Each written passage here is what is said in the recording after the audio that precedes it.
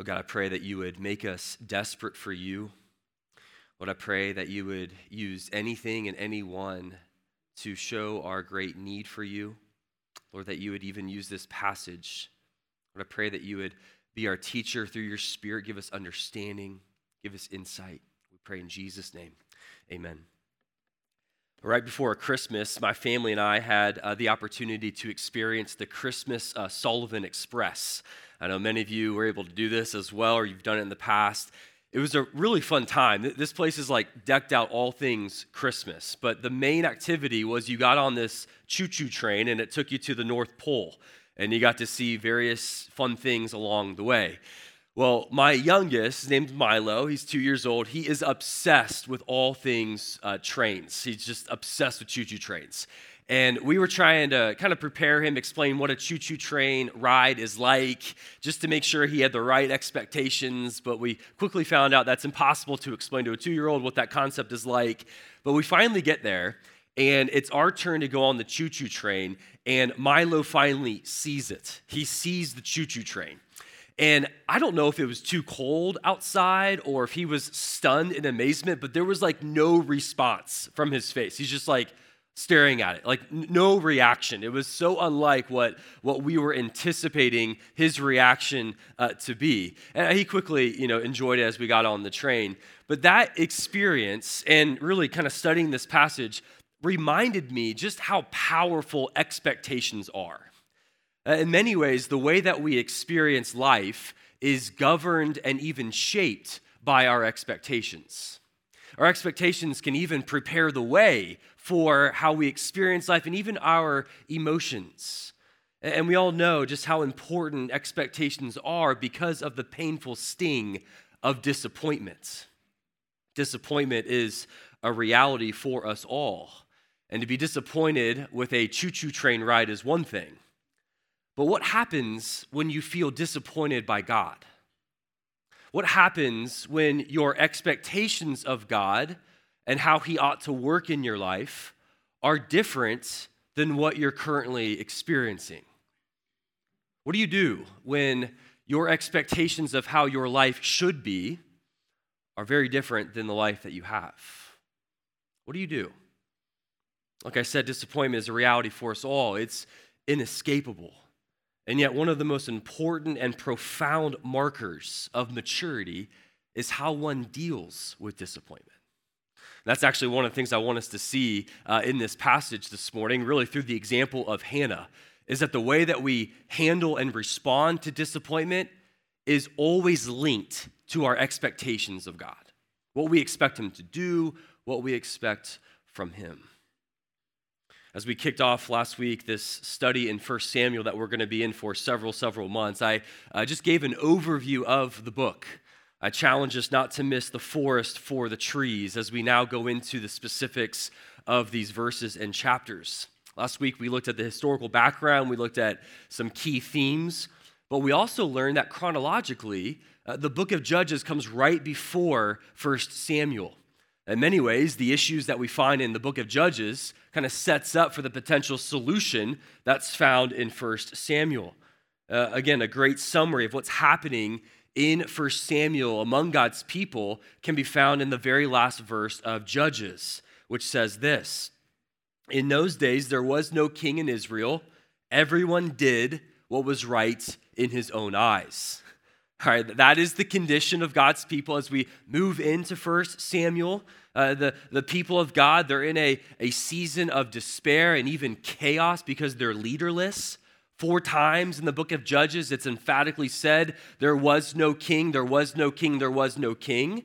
And they're leaderless, really, because they rejected God as their king. But without a leader, they're experiencing all kinds of issues. So as we move into 1 Samuel chapter 1, we're going to look at these first 18 verses today. I want to move through this passage by looking at 4 main scenes. 4 main scenes. These scenes or headings will really serve as hooks that we can kind of hang various truths and applications on as we kind of move through this passage. Okay, so here's the first scene in really verses 1 through 3.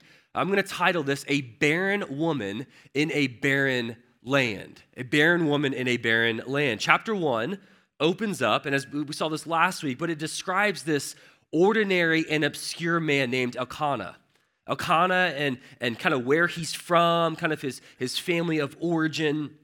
But we quickly learn in chapter 1 and even much of chapter 2 that this is not really about Elkanah. This is about his first wife, Hannah. Elkanah, yes, has two wives, Elkanah and Peninnah. Peninnah, her name actually means fruitful. And we quickly learn in these first couple of verses that Peninnah has children. We're going to learn that she has actually many children. But Hannah, at the end of verse 2, has no children. Hannah is barren. Hannah is experiencing the very worst thing that could happen to an Israelite woman during this time. This is a nightmare for her to walk through and for her to live with. As we move through chapter 1, it is almost shocking the amount of detail that's contained here related to Hannah's infertility. The heartache and the disappointment and the desperation that's portrayed here with amazing specificity is unbelievable. But one of the things that we need to understand is that this chapter is not just about something tragic that happened to this obscure woman personally or privately. It's not just about one woman's dilemma. See, Hannah is a symbol of what was happening in the nation of Israel during this time. That Hannah's barrenness represents Israel's barrenness. That in the same way that Hannah was yearning and longing for one to come from her womb, so too the nation of Israel was longing for one to come to rule as king. That yes, Hannah is lifeless physically inside her womb, but so too Israel is lifeless spiritually in leadership. Now that's not a stretch, that's not a leap that I'm making here, because as we recall, 1 Samuel is historical narrative. These are true, real events happening in the past, but it's being told in story form. And just like most stories, there's a bit of foreshadowing in really good stories, and we see that in verse 3. Notice in verse 3, Elkanah is faithfully leading his family. He's demonstrating good, godly leadership in the home, where year after year he brings his family to worship, to make appropriate sacrifices at a place called Shiloh. Shiloh was about 15 miles from Elkanah's home, about a 2-day journey. And Shiloh is a very significant place for God's people, especially during this time. It was at Shiloh, not even 2 centuries before Elkanah, that Joshua came and placed the tabernacle there. And it's still there during this time in 1 Samuel. This is the location where annual feasts and religious celebrations took place. So he's leading his family here. That's what verse 3 is telling us. But notice the small detail included at the end of verse 3. It seems almost irrelevant, almost random, especially if you're reading this maybe for the first time. You probably didn't notice this small detail, but if you've read this before or numerous times, one thing should stick out. It's the inclusion of Eli, the high priest during this time, the spiritual leader of the nation, and his sons, Hophni and Phinehas. Now, this is not random. We know that these sons are wicked, they are immoral, they're called worthless in chapter 2. Eli fails to fully kind of correct and discipline them. And this is to kind of tip off kind of a foreshadow, a key theme throughout 1 Samuel, because this is what the leadership looked like in the nation of Israel during this time. You've got these wicked, immoral sons and a father who fails to correct them. And I think that the author here is including this in verse 3 right off the bat to show us, hey, this is a key theme in 1 Samuel. There is a leadership crisis and a void in leadership, but it's also included here to connect Hannah's lack of physical life in her womb with Israel's lack of spiritual life in leadership. They're side by side for a particular purpose. See, like Hannah, God's people are desiring that promise that was made all the way back in Genesis 3:15. It's promise of one to come that will make things all right again. This promise that was echoed in each generation. It was made, of course, to Abraham, the blessing of a leader that would come and lead God's people. But they don't have that right now.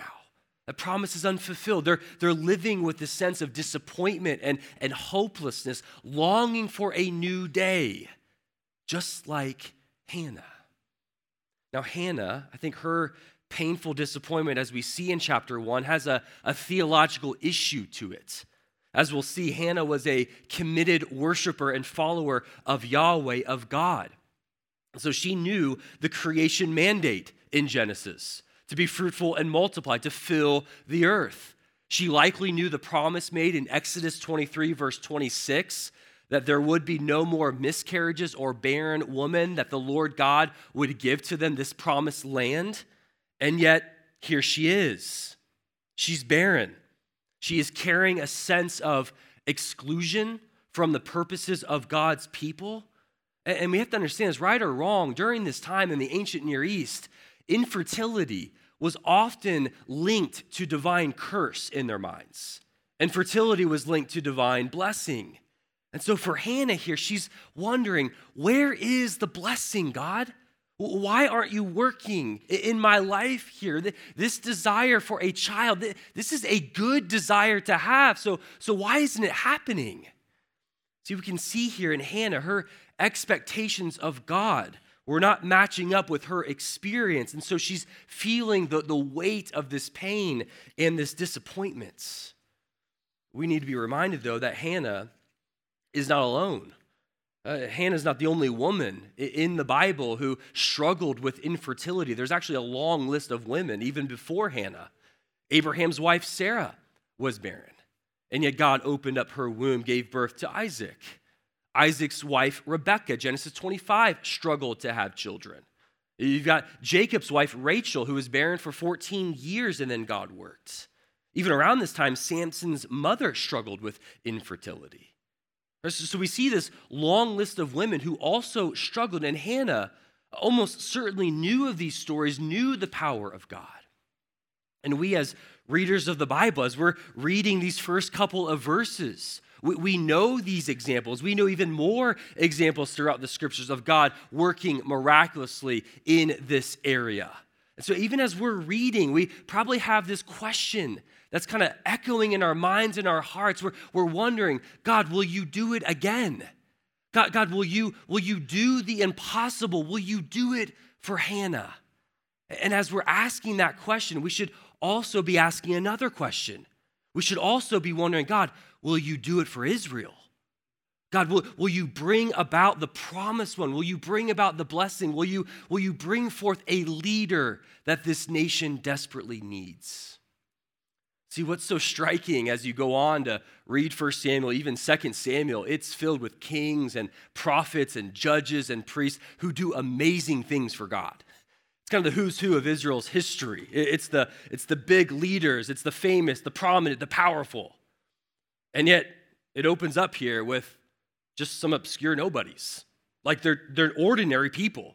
They're weak, they're barren. And yet we wonder, could God do something with them? Could God use a people like this for his eternal purposes? And it makes us wonder, could God use someone like me, someone like you? So that's scene one, a barren woman in a barren land. Moving on to scene two, though, in verses 4 through 8, we see a difficult home life for Hannah. Hannah is dealing with challenges from just about every angle. For starters, her husband, who is kind, who seems to be a good leader, who provides for his family, but she has to share him with another woman. Peninnah is the other wife. So he has two wives, and just a little bit of a side sermon here. Scripture is not as direct in condemning polygamy as much as we might want Scripture to do. But in every occurrence, what we see here is whenever there's multiple wives going on, it's always dysfunctional. There are always issues there. There's always sin in just about every occurrence. And you think about that and you compare it to Genesis 2 and God instituting marriage for the first time And it's one man, it's one woman, it's Adam and Eve. It's not Adam and two Eves, right? And we see this beautiful picture of this is God's intention of marriage. You kind of compare them side by side throughout Scripture, and it's obvious God's intention for marriage is one man, one woman. But this picture here we have in verses 4 through 8, this is not a happy family. This is a challenge for Hannah. In fact, the curtain gets pulled back in verses 4 through 8, and we see some challenging and difficult dynamics. The verses here paint a scene. It's a dinner scene here. Remember, they're at Shiloh. They've made the appropriate sacrifices to the Lord, so now they feast. Now they have this amazing meal. But look at what happens. Verse 4, Elkanah provides the distribution of food, starts with Peninnah, and kind of feeds her and gives her and all her children a portion of the food. And you get this picture of just fruitfulness. It's very bountiful, all this food, all these children, and Peninnah. But then verse 5, it heightens the tension here, because then Elkanah gives a double portion to Hannah. And it says that he did this because he loved her, even though God had closed her womb. Now, double portion doesn't mean double the amount of food. That would probably be an insult to most women. But this means the best cuts. This is the best meat, the best portion is given to her because he loved her. Verse 6 tells us that Peninnah, who's described as the rival of Hannah, used Hannah's pain of infertility to provoke and irritate her. This was done year after year after year. Verse 7 specifically says that as often as Hannah went up to the house of the Lord to pray and worship, Peninnah would taunt her. This is calculated cruelty here. This is not a happy situation for Hannah. So as a result, Hannah's not eating. She is deeply, deeply sorrowful. Now, we can all imagine this scene. Right, we can kind of picture the challenging dynamics. You've got this tension-filled family who makes their way to worship. They did this every single year. And during the meal, during the kind of feast here, Elkanah distributes the food here. And Peninnah notices once again that her husband is favoring Hannah. That probably obviously frustrated her, hurt her. And we could almost imagine Peninnah saying to her husband, I see the way that you look at her. I know that you love her more than me. I see the way that you favor Hannah. You give her the best of the meat. I know you love her more than me. And we can almost imagine even Peninnah turning to Hannah and saying to her, and you, well, we're here celebrating God, giving thanks to God. What do you have to give thanks to God for? You don't have any children. You don't have any blessing to give thanks to the Lord. God himself has closed your womb. God has forgotten you. What are you even doing here? Oh, and by the way, pass the potatoes because I need to feed all my children. See, we can imagine the challenging dynamics in this family, and it happened year after year after year. Verse 8, Hannah is so sorrowful, she's not eating, she's weeping continually, that Elkanah, bless his heart, he's trying to console his wife, but he makes the mistake, just like many of us do, husbands, where we try to fix the situation before first understanding the pain and the disappointment, right? He says, why are you weeping and not eating? Why is your heart so sad? And he basically says, am I not enough for you? Right, husbands, maybe tuck this in the back of your mind. When our wives are crying, when they're upset about something, the right move is never to say, but you have me, right? Like, thank the Lord for me. You got this trophy husband, right? Look how great I am. Not a good move. Not a good move at all. Shows that Elkanah doesn't fully understand her pain and her disappointment. Hannah has a rival who provokes her, a husband who pities her, but neither understand. So it closes scene 2. Scene 3, though, opens up in verse 9, and we see a turn. Pretty significant shift in verse 9 with Hannah. In fact, I think verse 9 and these following verses, they are so instructive because what we have here is Hannah's maturity on full display. I want you to see what's going on here. I want you to notice that instead of becoming paralyzed by her pain, instead of becoming a victim to her emotions, instead of sulking in her disappointment, verse 9 tells us she rose. She got up and she pursued the Lord. According to verse 10, we have to understand this. She's deeply distressed still. She's weeping bitterly, but it's in that condition that she prays from. See, she's not praying once the pain and the disappointment have dissipated. No, verse 15 even reminds us this is a woman troubled in spirit, and it's from that posture that she seeks the Lord. See, Hannah is bringing all of who she is into the presence of God. She's bringing her emotions under the jurisdiction of God Almighty. This is so informative for us. And we got to remind ourselves that Elkanah and Hannah, they had good theology. Verse 5 reminds us that they believed that it was God who closed her womb. All right, so their theology is right, but what is unfolding here, the problem here is that Hannah's emotions were lagging. They were behind her theology, and she needed time for her emotions to catch up. And can I just say that that's okay? That's okay to give ourselves permission for our emotions to catch up with our theology? That as long as our theology is driving how we live and not our emotions, it's okay to give our emotions time to catch up to what we know to be true about God. And it's because we're not machines. We're human beings, right? We have real feelings, real emotions, and while we might know all the right answers, while we might have the right theology, sometimes we just need time for our emotions to catch up. Hannah needed time.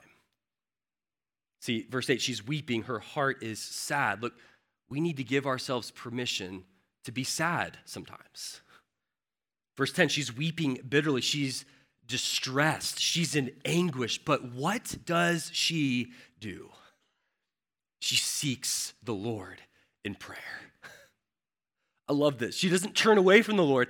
She turns to the Lord. In verse 15, she pours out her soul in desperate prayer before the Lord.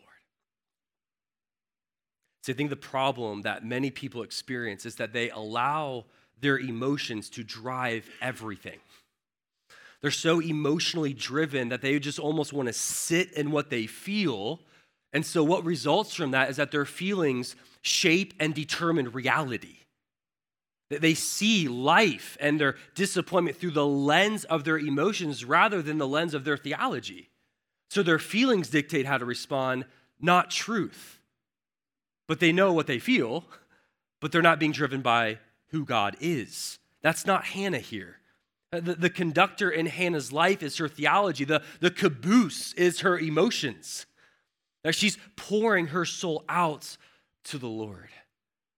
Look, I know that some of you know exactly what that's like.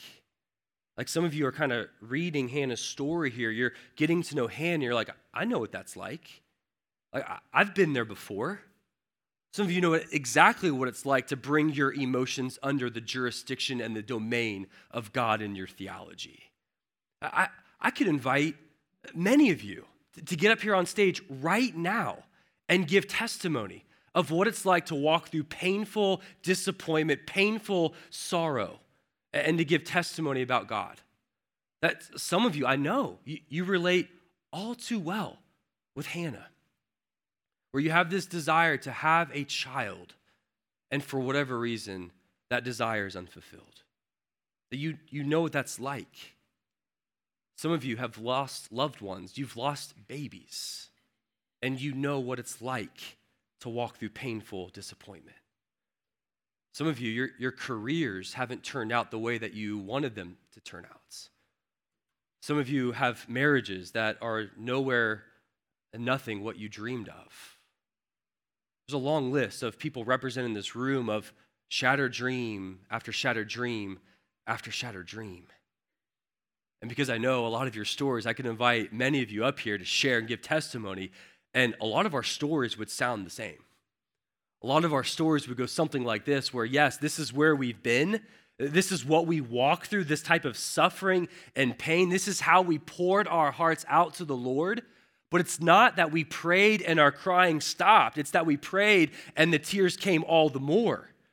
That a lot of us would share stories where, man, there was no quick solution. There was no easy fix. And I share that with us today because some of you haven't yet walked through something like that, but many of you will. That you're either in a storm or a storm is coming. And I just want to remind us that the example that we have with Hannah here, especially in verse 9 through 16, like this is so instructive for us to not run to bitterness and resentment towards the Lord, but not to fall into fatalism. But the path here is to demonstrate a desperate prayer life, to bring our emotions under what we know to be true about God. That some of us will walk through really difficult things, and it might be year after year after year after year with no easy fix. And yet Hannah demonstrates exactly what we are to do, that even in this state, she cries out to the Lord. She shows us that prayer is not a technique to master, it's a pouring out of the soul to the Lord. We get a snapshot of her prayer life. Look with me. She calls out to God as the Lord of hosts. That's a very specific title of God. What this means, she's naming God as the one who can act. That's what that means there, that he's one who has power to actually do something. But there's also something else going on in this prayer I want to point out. She's using almost identical language of God's people when they were going through Pharaoh's rule, when they were enslaved to the Egyptians. It's almost identical. She says, look on the affliction of your servant, remember, and do not forget your servant. Where have we heard this before? Exodus chapter 3. So notice what Hannah's doing. Hannah is echoing the language of God's dealings with his people. The historic act of God saving his people from Pharaoh during the time of Exodus, during the time of Moses. Hannah is tying her problem into the identity of God's people, and she's begging God to do for her what he did for them years ago. And she's doing it out of humility, but she's essentially saying, God, it's time to act. God, it's time to intervene, that you are the one who closed my womb. You're the only one that can open it. I trust in you. She's calling on the God of deliverance, the God of all power, the God of compassion, to see her, to notice her, to hear her, and to work on behalf of her heart's desire. But I love this, though. She's rooting her prayer, and the confidence in her prayer is based on who God is, on what he's done in the past, on what he's like. Oh, that is the source of all powerful prayers, to root it in God, to root it in what he's done in the past. And not thin prayers, not cliche prayers, not robotic prayers, but this type of prayer where it's heartfelt, it's faith-driven, it's truth-saturated, and it's one out of desperation. Always rooted in God. And she essentially says to the Lord, if you grant this request of giving me a son, I will give him to you all the days of his life. More on that next week. But man, isn't this amazing? Like, this is just such a fascinating scene that the Lord uses something so ordinary and mundane, like family tension. He uses Peninnah to provoke her, to lead her into praying out of desperation. And the Lord, as we'll see, spoiler alert, honors that prayer. And it leads to not only changing a nation, but changing a world. It's unbelievable. And I was just reflecting on Hannah's response and her prayer of desperation. And I think one of the main reasons why we don't pray like Hannah is because we often do not feel our need to pray. Our need to pray, our need to be desperate for the Lord is always there. But the struggle we have is we often numb our neediness for God with all kinds of other things, with busyness, with pride, with self-sufficiency, with comfort. I mean, fill in the blank. But it's always there. And the reason why desperation is a gift It's because in those times of desperation, our hearts recognize our extreme neediness for God. And we pray out of that humble, hungry, helpless state. Desperation is a gift. Our pain and our sorrow unmask the thin ice beneath our feet. Desperation reveals for us what was true all along, but it was just hidden or suppressed, that we are way more needy than we care to admit.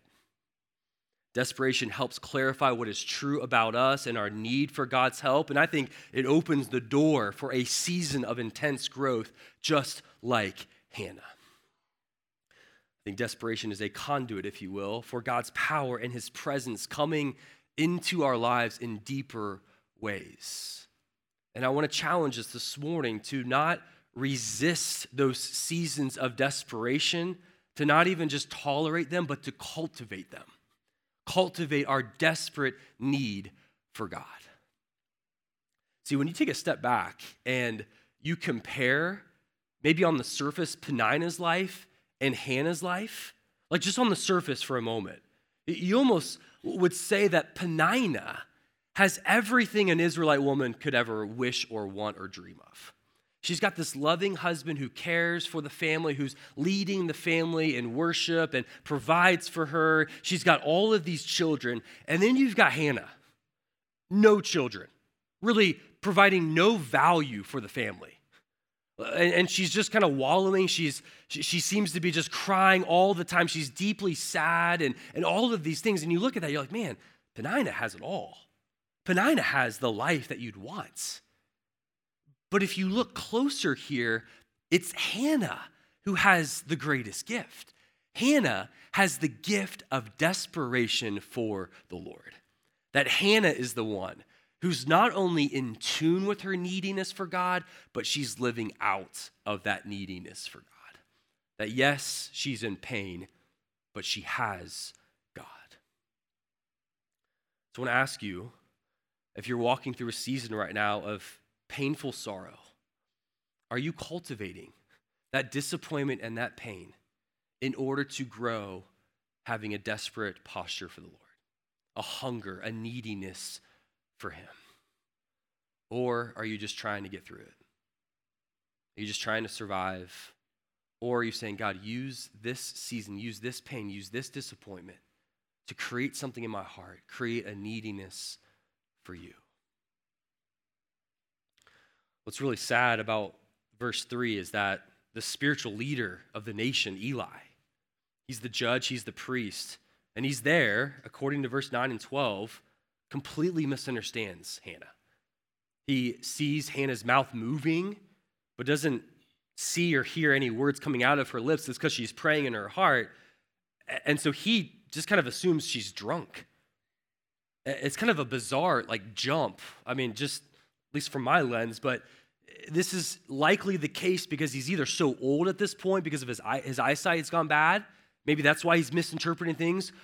But what's actually most likely the case is that praying out of desperation and neediness like this was so foreign, it was so rare during this time that he failed to recognize it for what it actually was. And so as a result, he gives a stinging rebuke. Hannah, though, reassures him. She's like, I'm not drunk. I'm pouring out my soul before the Lord, verse 15. And then you get to verse 16, and there's another foreshadow. She's basically just trying to convince Eli, the spiritual leader, I'm praying here. And she says, do not consider me a worthless woman. Now that word worthless is going to show up again in chapter 2, verse 12, not about Hannah, but about Eli's own sons. They're going to be called, chapter 2, verse 12, worthless sons. I think this is a foreshadow of God who will bring a future judgment upon Eli and his ministry because of his sons. He will say, your ministry is done. You will no longer lead, which makes a way for another to lead this nation, who ends up becoming Hannah's son. So scene 3 ends. Bizarre interaction with Eli, which is just indicative of the spiritual state of Israel. And we find Hannah, who has been taunted by her rival, misunderstood by her husband, misconstrued by her spiritual leader, but she has been heard by God. She has been heard by God, which takes us to the fourth and the final scene here. I'll be more brief with scene 4. Verses 17 and 18, we learn about a changed woman. After explaining herself to Eli, Eli then basically responds by blessing her. Says, hey, go in peace. And what he's doing here, he's not guaranteeing that her request will be made exactly what she wants. He's just guaranteeing that her request has been heard. He didn't have the authority or really the permission to guarantee her request. He is simply blessing her. Now notice the response of Hannah, verse 18. She went away, she ate, and her face was no longer sad. This is a picture of a changed woman, even though she does not know if her request has been answered by God the way that she wants it to. That all she knows is that God has heard her prayer. But look, this is enough for her. Like, that's enough, that God has just heard her prayer. That after she expresses her need, gives it to the Lord, hands it to him, and that provides the change in her own heart. That she's been heard by God, she's been seen by God, that she knows that God is good and that God cares for her, and that is enough for her. She has her own 1 Peter 5 experience, if you will, where it says, humble yourselves, therefore, under the mighty hand of God, so that at the proper time he may exalt you, casting all your anxieties on him. Why? Because he cares for you. She hasn't been exalted yet. We'll learn that next week. She's humbling herself, and she's experiencing the loving care of God, and that's enough for her. And that, my friends, should be enough for us. Like Hannah experienced, when we come to the end of ourselves, when we've exhausted our resources, it feels like we're all alone, and yet it's in that aloneness, that's where God often meets us. That God is attracted, if you will, to weakness. That God can't resist those who are humble and honest about how desperate they are for him. And God meets us in our moments of desperation. And he never, never wastes those moments. He often turns our adversity into a university, if you will, not to bring harm, but to build something deep within our souls. And that is why desperation is a gift. Let's pray together. Lord, we are so thankful for your sovereign work in our lives. Lord, we're thankful that you are in control of all things, and that because you care for us, and because you have unlimited power, and because you are all wise, that we can trust in you. Lord, even when we walk through painful moments in life, painful disappointment, Lord, that you, even in those moments, use for our good and our growth to bring about something that only you can bring out. So, Lord, I pray that you would help us to, Lord, follow the example of Hannah, to be able to steward well these seasons of hardship, that you would grow something within us. We pray in Christ's name. Amen.